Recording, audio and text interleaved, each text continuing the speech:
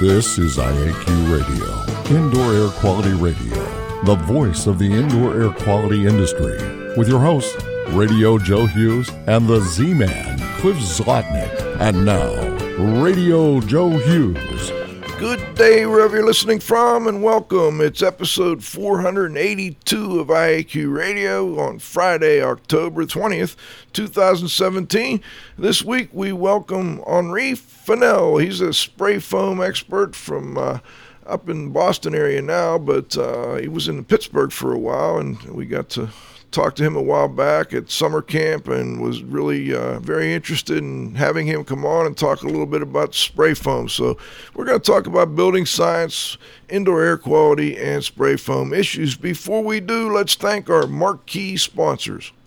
IAQ Radio marquee sponsors are Jon-Don Products, where restoration and abatement contractors shop. Visit them at jondon.com. That's JONDON.com. Healthy Indoor Magazine, a free online digital magazine for industry professionals and consumers. Subscriptions are available at IAQ.net. Particles Plus, engineers and manufacturers, feature rich particle counters, air quality monitoring, instrumentation, and vacuum pump technology. ParticlesPlus.com. Count on us.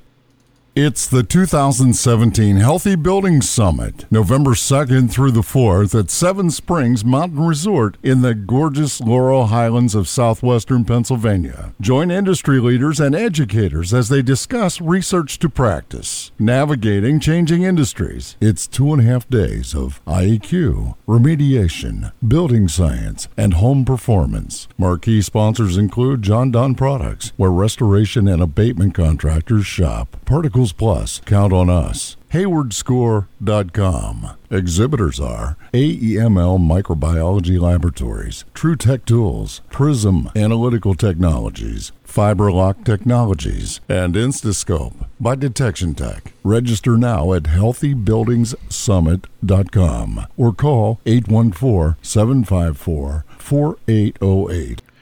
And get those registrations in because we've got limited space and we've had a really nice response this year. So looking forward to seeing a lot of listeners at the conference coming up November 2nd through the 4th.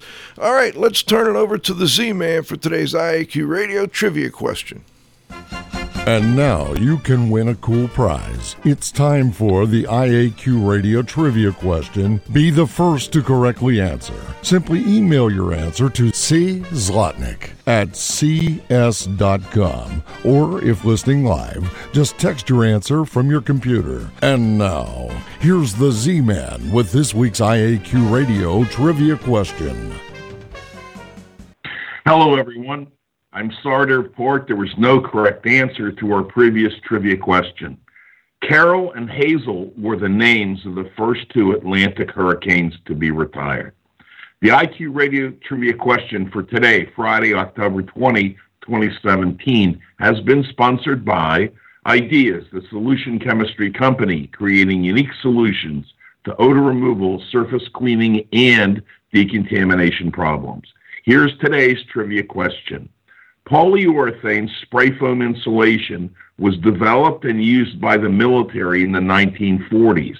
Name the type of military equipment to which this foam insulation was first applied. Back to you, Joe. Thank you, Cliff. Today's guest is Henri Fennell. He is a building envelope specialist and architect with over 40 years of experience in energy conservation, design, products, and services. He began his work with polyurethane foam materials back in and energy-efficient demonstration projects during the energy crisis in the 1970s, including the Pittsburgh Children's Museum. His first spray foam project was in 1971. His work experience has included positions as a practicing architect, a building envelope contractor, and building envelope remediation and commissioning consultant.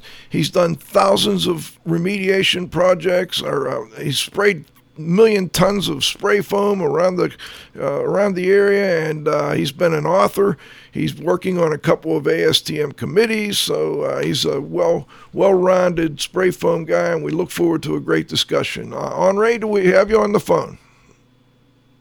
I'm here, Joe. Thanks. thanks for having us. Thanks for joining us. I mean, I know you're driving back from a spray foam project in Charleston. Let's talk a little bit about the background, though, on spray foam. I mean, we want to set the table. What are the main components of spray foam? How is it made? Well, spray foam is a two-component product, and it's generally referred to as A and B. The A component is an isocyanate, and in the polyurethane insulation industry, MDI is the only isocyanate that they use. The B side is where the catalysts and the fire retardants and the blowing agents and things that make the isocyanate into foam. That's where they live inside the polyol, which is the other 50% of the system. And then let's talk just for a moment about the difference between open cell and closed cell foam. Can you describe for listeners what the differences are, and maybe we'll talk a little bit about when they're appropriate? Okay. Well, open cell foam is a lower density, generally around a half a pound a cubic foot. It's got about a 3.5 to 4.5 bar value per inch. It's an air barrier above a certain thickness, and it's obviously insulation, but it's not a vapor retarder within any practical thickness. Closed cell foams are higher density. They're generally in the 1.75 to 2.5 density range, and they are both vapor retarders above a certain thickness, and the thickness varies with temperature and substrate. But generally, open cell foam, closed cell foams are a vapor retarder in thicknesses we use for insulation. They have about a 6.5 R value, and that varies with manufacturer and product. And they are an air barrier basically at any thickness. What was the perm rating on that again? Well, the polyurethane gets to be a perm of less than 1 at different thicknesses depending on the density. So if you spray polyurethane foam and you get a 2-pound density, you need about 2.5 inches to get a perm of less than 1. But if you spray a thin coating on a cold substrate, like something that absorbs heat quickly, like brick or concrete block, you can get a perm of less than 1 in as little as 3/4 of an inch. You know, you mentioned spraying on things like brick, concrete block, and stone. How well does it adhere to those types of substrates? You know, let's talk about the closed cell. Well, the bonding is generally about the same for both products. Polyurethane will stick to most things that aren't release agents, and it won't stick to water or snow, of course. It won't stick to things that have oil on them, like a galvanized metal stud or a galvanized deck. Wax would be a release agent. Polyethylene, it sticks to polyethylene, but it peels a layer of the polyethylene off the sheet, so effectively it seems not to stick to polyethylene, but it really just delaminates the product. So there are schedules of what materials are compatible with spray foam online, and I can't show them to you in this format, but they're readily available online. Okay, let's talk a little bit about environmental conditions, and when we're doing a foam job, what type of environmental conditions, so temperature, etc., humidity, would be, I guess, ideal for spraying foam, and when would we have environmental conditions that might lead to a bad job? Well, polyurethane should be installed from the installation side of the equation, it should be installed between probably 50 and 100 degrees. Some manufacturers have cold weather versions of their formulations that you can go down to as low as 20. But when you get really hot, you push the blowing agent and make the foam go to a lower density. So you can use an installation strategy to deal with that, or you can use a chemical strategy. Generally, cold weather formulations have less catalyst because they don't need as much to reach the target density. What other temperature is the big one? Okay, and what other factors or techniques differentiate between a good job and a bad job? So what other things do we have to watch out for with respect to the installation of these? I guess, and also we should probably talk about the fact that you're manufacturing this in the field. Right. When you take the A and B component and you combine them with a piece of equipment, that's the processing side, and effectively you are manufacturing the foam out of those two raw materials on site. There's industry standard equipment that combines those chemicals, and as long as the chemicals are at the right temperature, and then they do hold at a near 1-to-1 ratio when you process the material. The temperature of the chemicals is key, and the ratio A to B is key. Those are the processing side. On the installation side, you have formulations that have limitations on pass thickness, and a pass is how much you lay down in each layer as you build up the foam. And most closed cell systems are in the 1.5 to 2 range. There's some new products coming online that have higher pass thickness limits. And the open cell foams probably are running, you can spray up to 8 inches in one pass with most systems. Why the difference? The answer is heat. If you spray, when you spray the foam, there's an exothermic reaction when the two chemicals are combined, and that creates heat, and that heat boils the blowing agent, and that's what makes the tiny bubbles in the wine. Okay. The open cell foam has a different blowing agent, and it doesn't get as hot when you process it and spray it, and those chemicals don't get hot enough to decompose due to heat. In the closed cell foam, the heat of the reaction is high. It might be as high as 300 degrees, and of course it's inside the insulation, so you spray a limited thickness to keep the heat at a reasonable level, and then you wait between passes. That's called the dwell time, before you put the next layer on, so the first pass can cool, and then you add more over top of that. How long of a dwell time should there be?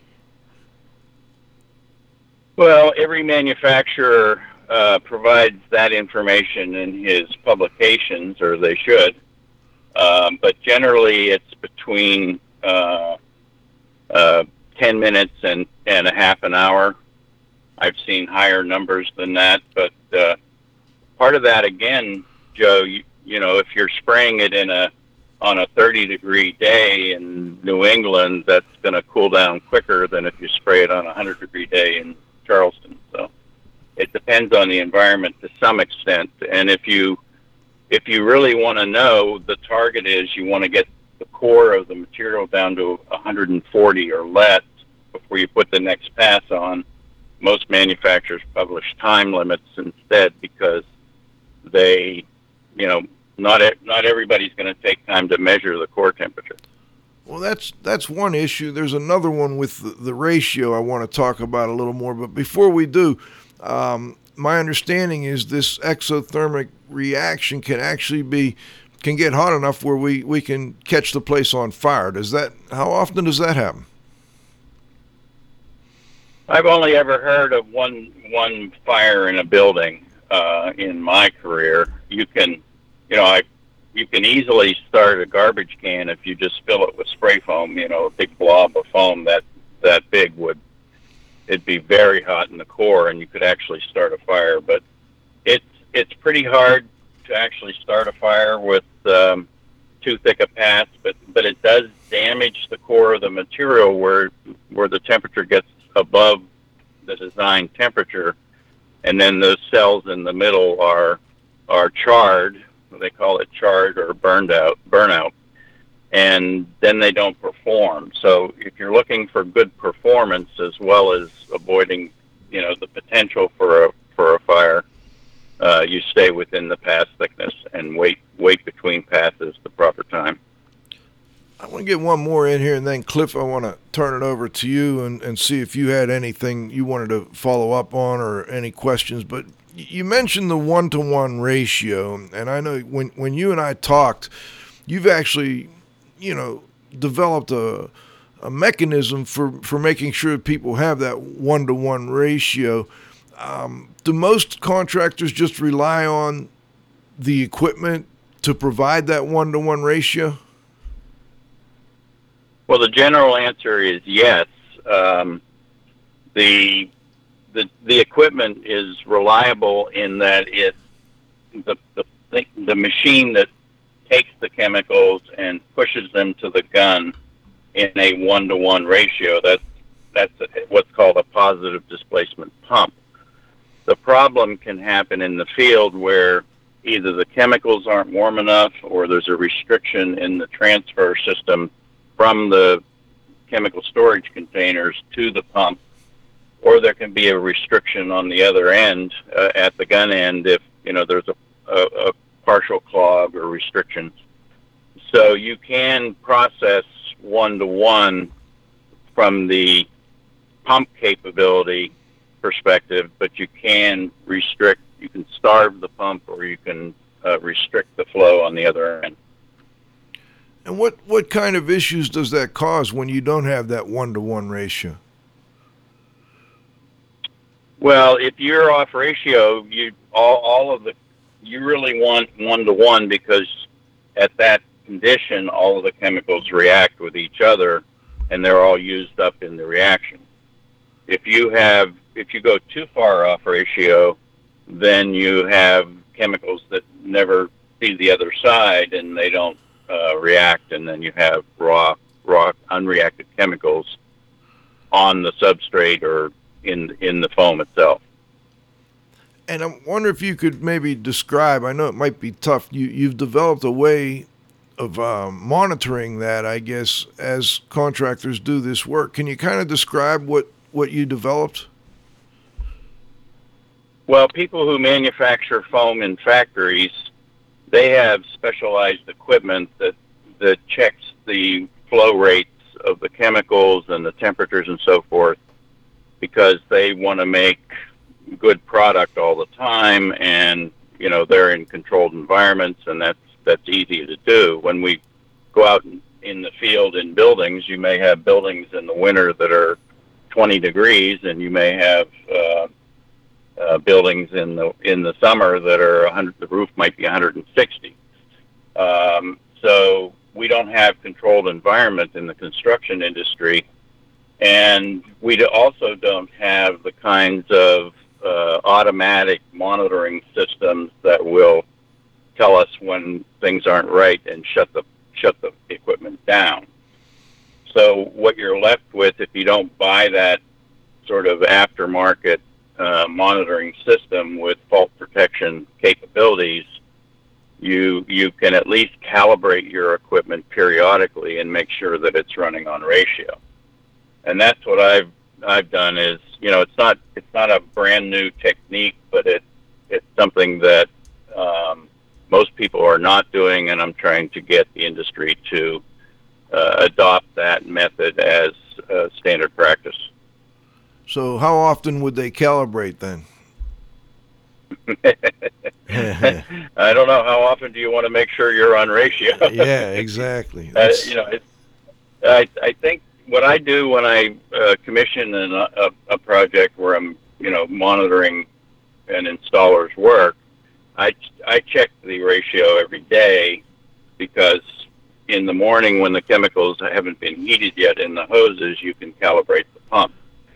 But a full-time monitoring system, you would be looking at it all day long, every day. But when I train installers to calibrate their equipment, they generally do it on a once-a-week basis. And, there's other values to calibrating the equipment besides knowing that you're on ratio and being able to market that to your clientele. You also see trends for how your equipment works, and if you see you're headed off of your normal track in terms of ratio, you can start looking for a problem to troubleshoot.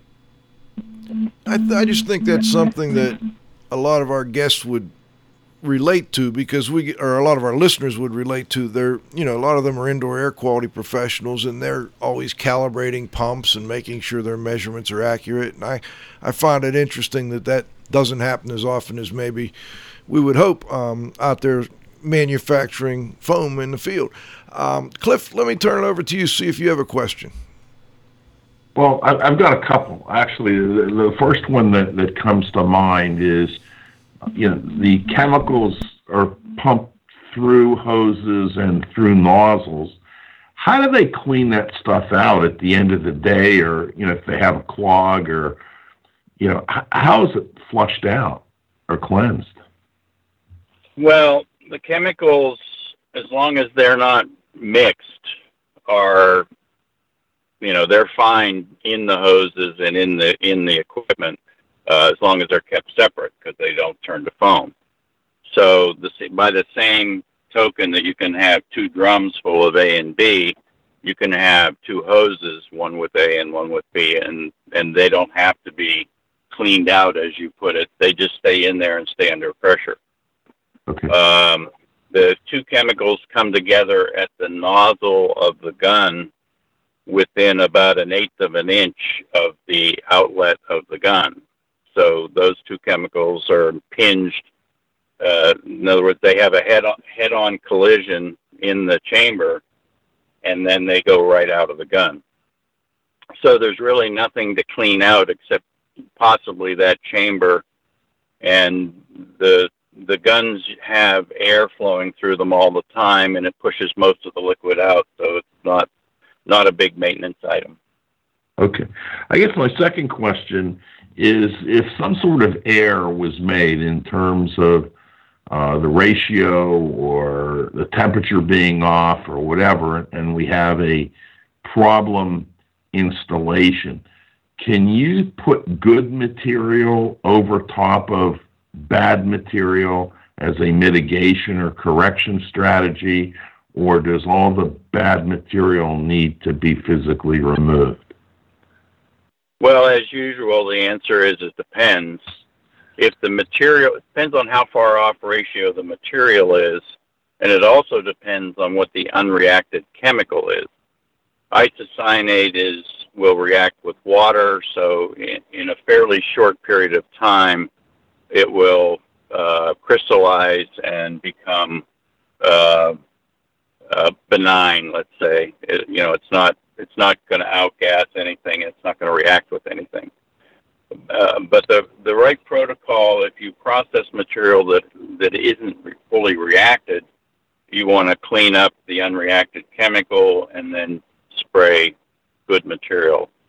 But you shouldn't spray good material over unreacted chemicals.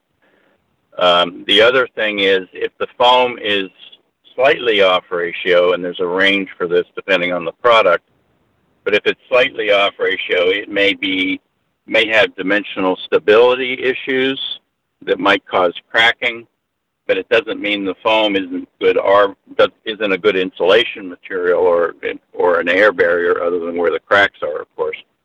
So there are repair strategies for close to on ratio products that work. The first test is it a health issue? If it's not, then you can try to repair it. Let's talk about some of the other types of problems. What are the most common problems you see with foam jobs? The majority of the foam jobs, maybe 80%, are ratio issues, and after that, it's the next contender is spraying too thick a pass. That can be an issue.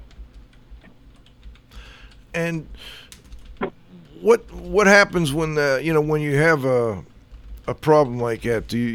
How do you tell? I mean, how can you look? Can you look at it? Does it smell different?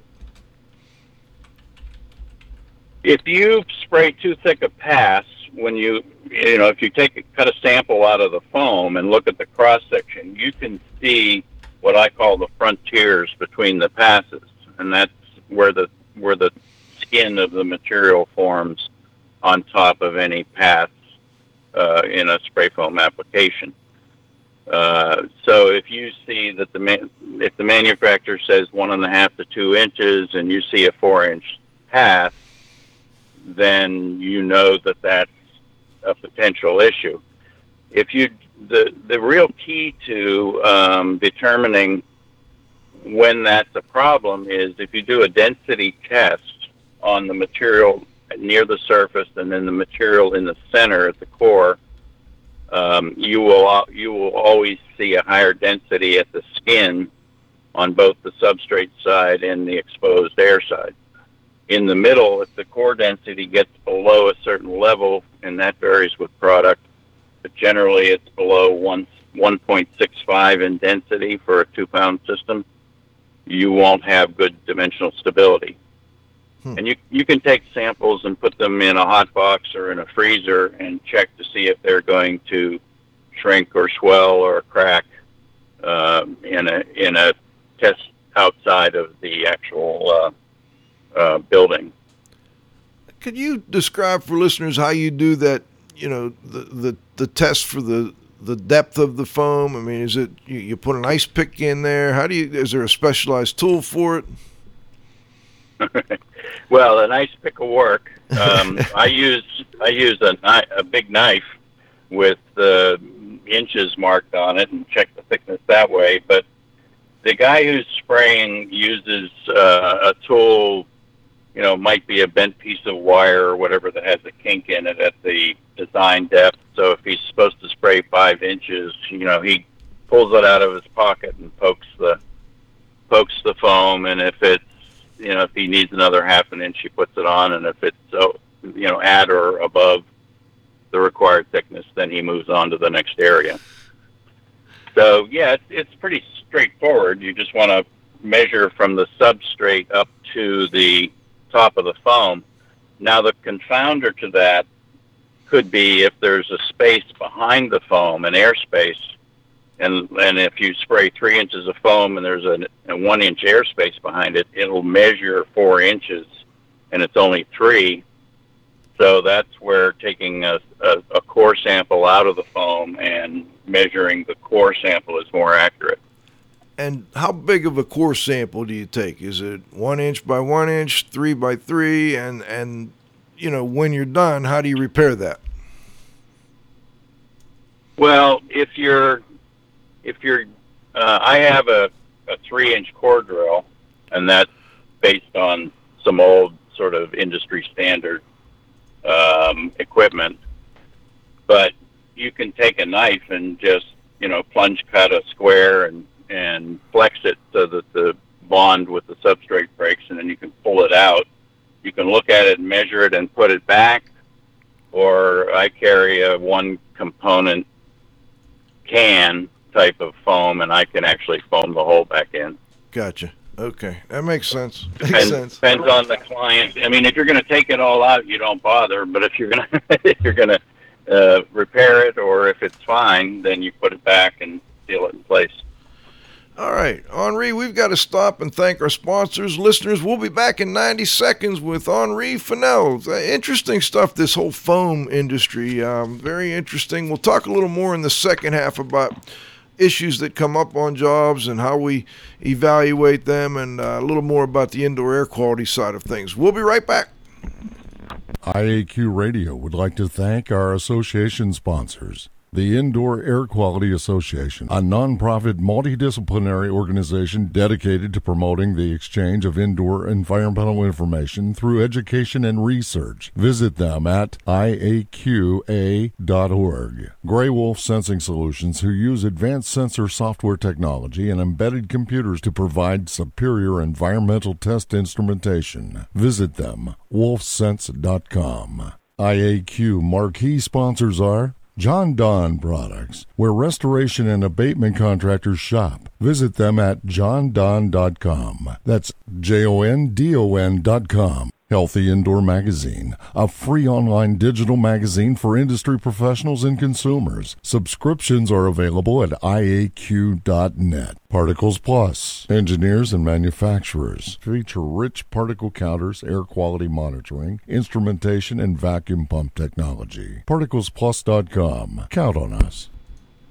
Okay, we're back for the second half of our interview. We've got Henri Fennell. And Henri, I'm wondering, how common are problems with spray foam jobs? I mean, is there actually been a study done to determine, 1 out of 10, 1%, 3%? What do you think? Well, I don't know where the data comes from, but I understand that less than 1% of the installations have problems that we know about. Okay, but there are enough of them where people like you, and I know one of our regular listeners has been on, John Lapotaire, he goes around and does a lot of foam work. How often when you get called on a job like this, do you find there is an issue, or are there times when you get called and you find that, it's just fine, and maybe it's a misperception by a customer? Yeah, that's a good question, Joe. Sometimes people read stuff online about foam problems and then suddenly they have a problem. But most of the calls I get are legitimate calls with people who, it may be a localized problem, just one spot where they saw some unreacted chemicals. It's possible that the installer, one of his drums ran empty and he didn't change them over quick enough, and he gets one little area that's off ratio. But it's I don't get very many calls that aren't valid calls, but I'm not doing thousands or hundreds of these a year. I'm doing tens of 100 or around 100 a year. And I go all over the country, so, it's not very frequent. It's unfortunate when it happens. When it does happen, it can be a real nightmare for people, as I understand it. What about mold growth? Can foam support mold growth? Well, you can have mold growing on the surface of foam, either open cell or closed cell. But I've sampled foams that have mold on the surface. I've never seen any sign of it inside the foam. So I think what's happening is you have a moist environment with dust and spores in the air, and it forms on the surface. It's like any other surface in a crawl space or attic or wherever. But it's not supporting it as a food source. Okay, what about odors? What does a bad foam job smell like? It's hard to talk about. It is. We've got to paint a picture on the radio here. Yeah, right. It's not even a picture, huh? It's kind of paint an odor. I don't know how we do that. Yeah, it depends on the chemical formulation and what in the formulation that has an odor when it isn't fully reacted. That's when you get the odors, is if you have off ratio material. And it can be, because you have 5 different components in the B side of the product, you don't know which of those it is. And when you look at the SDS sheet for the formulation, some of the compounds will be identified as trade secret or proprietary. Mm-hmm. So, you have to send the samples to the lab of the foam to find out if they're providing an odor. But first of all, the A side doesn't have an odor, and of course it's water reactive, so it's quickly fully reacted. And isocyanates are a problem for the installer because he's in the environment where it's unreacted in the air. But they're generally not a problem for owners or consumers. The B side, it could be a surfactant or a catalyst. Amines catalysts are an odor that you might be able to identify. Some people call it a fishy smell. Some people call it like a urine smell. Mm-hmm. But generally, if you can, if the odor started right after the foam job was installed, that's a pretty good clue. But we can send a sample to the lab. They heat it to force the outgassing, and then they analyze the headspace product to determine what's in the air or what the outgassing is. And what does a bad foam job look like? I mean, is a lumpy foam installation necessarily a bad installation? That's a good question too. A good installer with good technique won't make let's call it a lumpy installation. It'll be more smooth, more like more regular. Let's just put it that way. But you can spray good quality foam material with bad technique and have it be 3 inches in one area and 6 inches in another area, and where a good installer can generally be within plus or minus a half an inch, or I used to guarantee plus a half minus a quarter when I was an installer. So you can get pretty accurate. And, bad looking foam in terms of just the aesthetic appearance will still perform as long as it's continuous. If you have a bare spot with no foam, of course you could have an air leak or a condensation issue in that local area. But if you have foam that varies in depth and you do a heat loss calculation on 50% of the area 3 inches thick and 50% of the area 4 inches thick, you're going to have the same heat load as if you had a 3.5 inch thick uniform thickness. And what about color or discoloration? I sent you some photos not long ago. I think it was kind of unusual. This job had little brown dots on it, basically almost looked like little puddles of muddy water or something like that. They were real small. I understand from what you said that's not real common, but what else would we look at? I mean, what color should it be? Should it be a consistent color? Well, the answer is it should be a uniform color on the surface and inside the foam. So if you had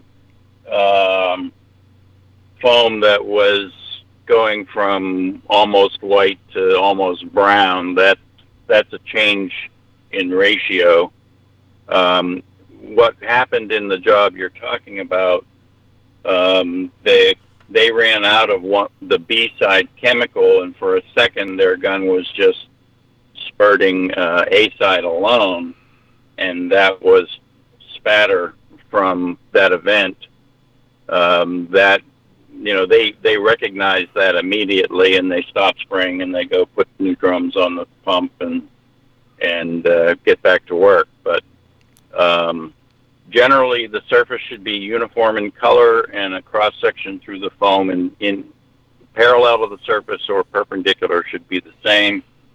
The cells should be relatively small, meaning less than 1/16 of an inch, and uniform throughout the cross section. Once in a while, you might see what's called a blowhole, which is just a big cell where some of the blowing agent made a bigger was concentrated in one spot and made a bigger cell size. But generally, they'll all be really small, uniform, tight.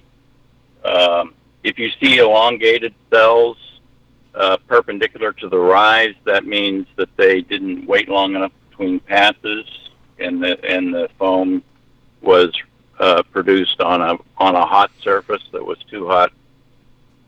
Should have been more dwell time between passes to cool down. You can learn to understand what different cell configurations mean, but generally you're looking for round, uniformly sized, consistent color throughout the product and on the surface as well. So the surface if you see and below should be a consistent color. Color and cell on the surface you won't see cells, but uniform color on the surface, and the colors vary. Some products put dyes in their product to give it a trademark, but they should be the same color on the surface and the same color and consistency throughout the cells if you cut it open. Very good. That's a great tip for listeners, I think. Cliff, before I move on, is there anything you wanted to jump in here with? Well, at some point, are you going to cover remediation? Absolutely. How they do it? Absolutely. Okay. I got one more question I'd like to get to on the installation, etc. And it's really not so much a question as it is a comment that I'd like you to add to, Henri, because when we talked before the show, I got the impression probably the biggest mistake installers make is not making sure that people are out of the home when they do this or out of the building when they do this work. And secondly, not ventilating the area properly when they're done. Would you agree? I agree. And, as you know. Go ahead. Well, now I was going to say that, when we're talking about ventilation, I think sometimes people, that aren't taught this don't realize what ventilation is. A lot of times when you're doing a spray foam job, as you mentioned in the beginning, it helps with your vapor barrier, it helps with your air barrier, and it's basically, it's a thermal barrier, but it's also sealing that room up. So ventilating the room is more than just throwing a fan in the window.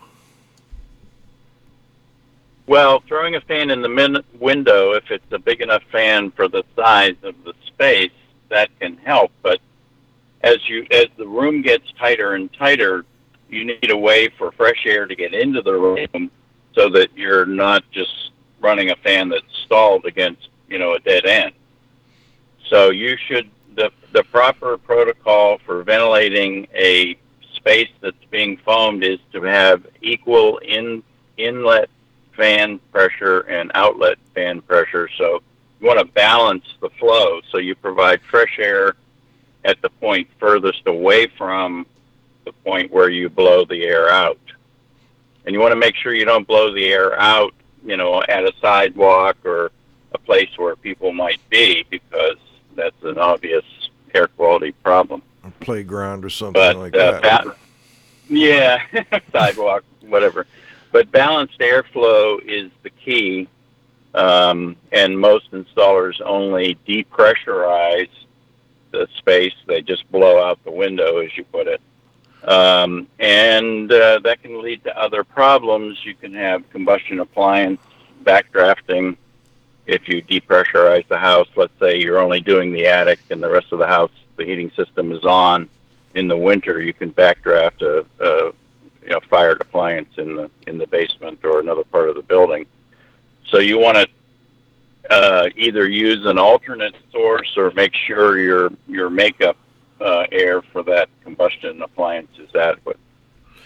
And how long do we typically need to ventilate after one of these jobs? I guess a two-part question. How long should the people be out of the home or the building? Secondly, how long should we ventilate? Well, the answer to them is the same generally. The people need to be out of the building so they don't get sensitized to the components in the foam. The installers should be wearing personal protection equipment so that they're not at risk. But if there's people in the house, even if it's another part of the house, if the central heating system or air conditioning system is circulating that air, that can be an issue. But you want people out of the house while they're doing the work, and then for as long as the manufacturer says the cure period is.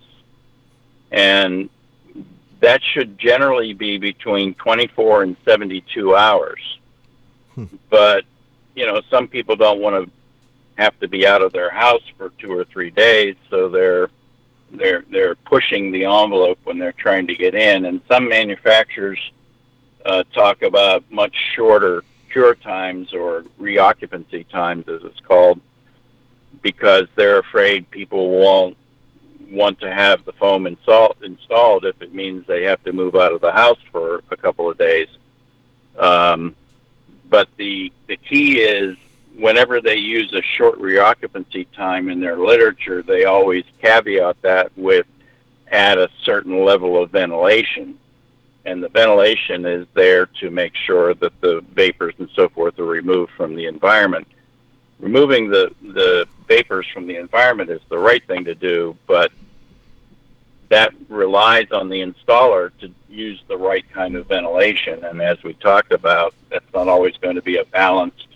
They may be blowing air out from a dead-end attic because they just made it all hermetically sealed, and there's no way for fresh air to get in there, so they're not really doing anything, and then that space still has vapors in it after a shorter reoccupancy time. Yes.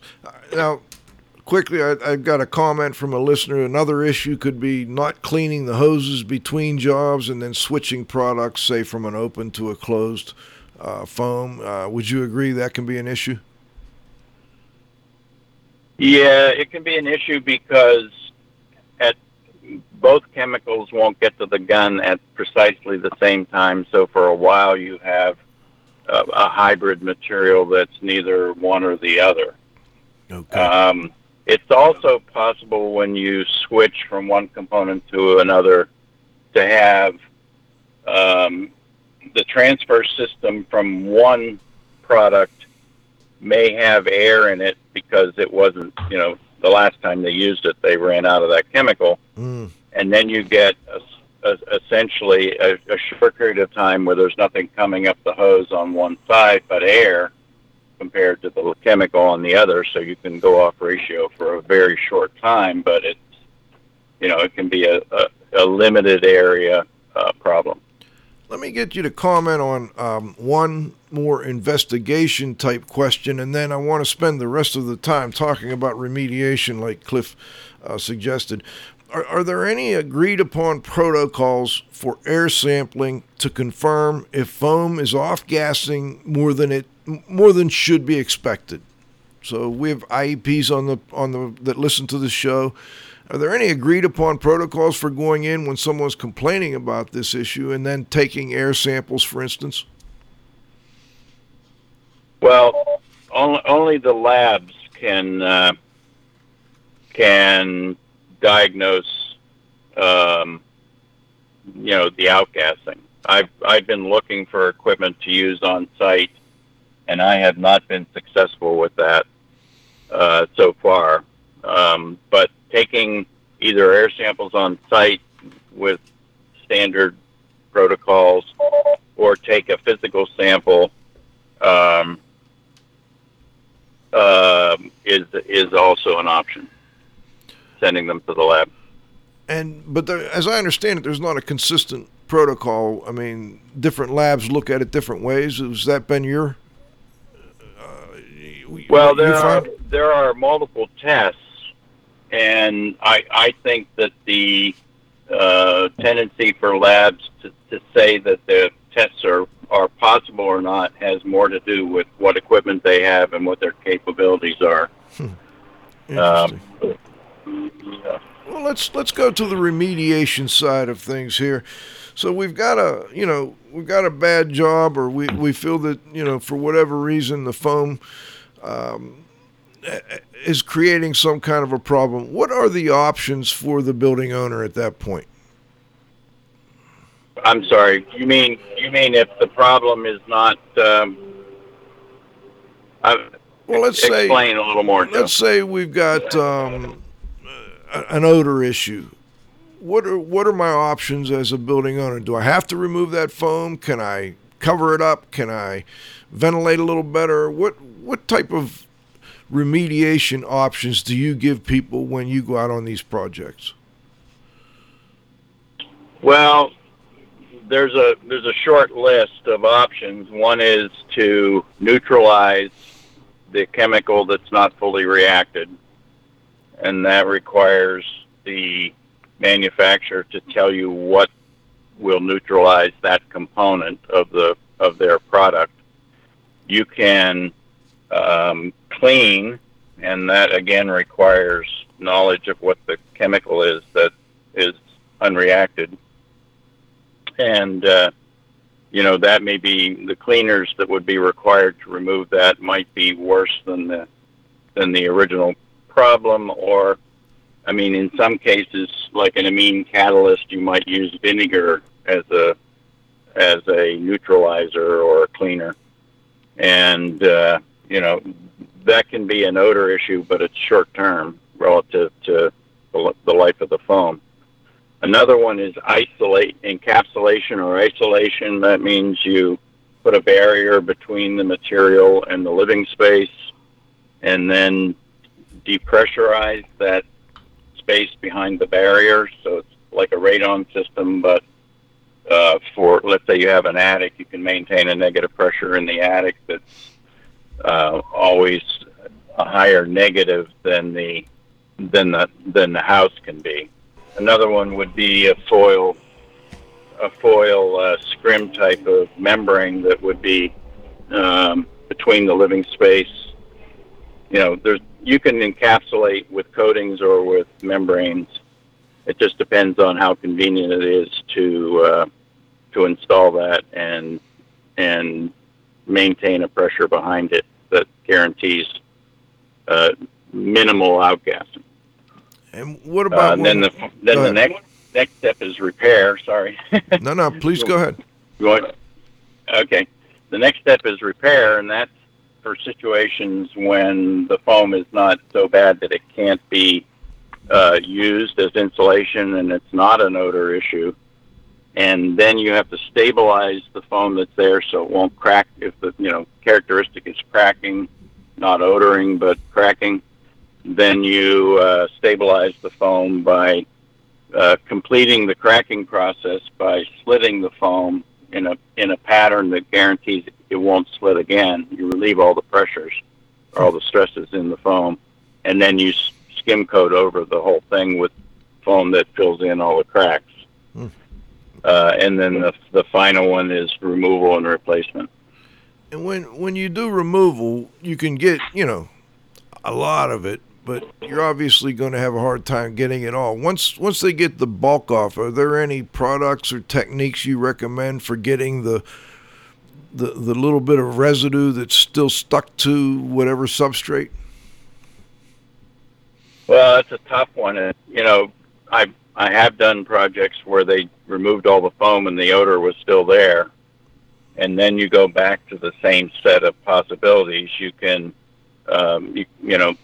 sometimes dry ice sandblasting will, or not sandblasting, but the dry ice blasting will get enough material out of the surface of the wood substrate to eliminate the odor.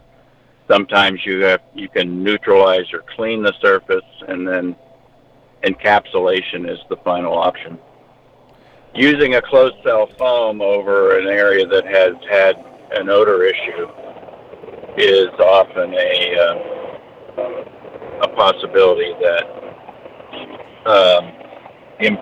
reduces the rate of release, is what I call it, and lets you ventilate at a very low level, so it's not a big energy penalty, and you maintain that safe boundary by depressurization. I see. Cliff, did that answer all of your questions, or do you have a follow-up? It did. I was just wondering, other than vinegar for an amine odor, are there any other types of chemicals or brands, whether it's generic or proprietary, that might be useful? Well, I think in every case, if you can, the ideal situation is to send a sample of the material to the manufacturer. They don't have, they don't have proprietary or trade secret issues to worry about. Their labs know what's in their product. So I like to send a sample to the manufacturer and have them tell me what's the best way to remediate, the odor. Right. Some manufacturers will help with that, and some won't. And when you get to manufacturers that won't, you have to deal with solutions that work for families of chemicals instead of specific chemicals. I'm wondering, Henri, do you, you work with spray foam a lot. You've been doing this for many, many years, and some people say that, they now have a sensitivity to spray foam and that they can't be around it at all. And, others may poo-poo that and say, well, come on, you're kind of overplaying this. What's your experience with that? Do you feel some people do become sensitized to the point where they can't go back into that home? I think the answer is yes. It requires a combination of two things. One is someone who's already has respiratory issues and is sensitive to certain chemical compounds, but the installers need to evacuate and ventilate to prevent sensitization from happening to people who generally wouldn't otherwise become intolerant of the chemistry. Now, when you were applying this product, you applied a lot of it over the years. I'm just wondering, with your own employees, did you ever have anybody that ended up with the sensitization? Well, of course, the installers are sensitive to the isocyanate, and they're exposed to other compounds in the foam for very short times. Only the isocyanate is a short-term problem for an installer, and we use supplied air or VOC cartridge respirators and protected ourselves. So I don't think I ever lost any installers due to sensitization. It would have been for other common reasons. Sure. We all lose people from time to time. Cliff, before we wrap this up, did you have any final questions? I'm good, Joe. Thank you. Let me just ask one more real quick one here, Henri. It may not be as quick as I would like, but, we can go over a little bit here. I want to know if you could give consumers and a lot of our IEPs and our restoration people, they're all consumers as well. What are the most important tips you would give them with respect to, they're going to have a foam job done in their home? What are the things that are most important for them to do to ensure that it was done right? Well, you want to use an established product that's been used on for lots of other buildings. You don't want to be the first one in on a new formulation. And then the same with the installer. You want to use an experienced installer who understands, has been around long enough to know what the problems can be. And then, the most of the foam manufacturers have websites with sections in them on what the consumer should know or be aware of when they hire an installer or use foam. And the other thing is a homeowner should ask for a written safety plan in advance of the work so they're fully informed about what the risks and so forth are, and so they know what to do with evacuation and ventilation. And if the installer does not have a written safety plan, I'd look for another installer because it's required by law. Good points. And before we go, Henri, is there anything we missed you'd like to add? Anything you'd like to add at all? No, I'm being totally reactive, but I'd say it's the best product in the world, and it has it needs to be done properly. Well done. It's a great building envelope material. It can solve vapor problems where other products can't. And I'd say just do it right for the installer, and the owner should pre-qualify their technicians. I got one final text from a listener saying that there's SPFA guidelines for installation, inspection, removal. Would you recommend that people ensure their installer is following those?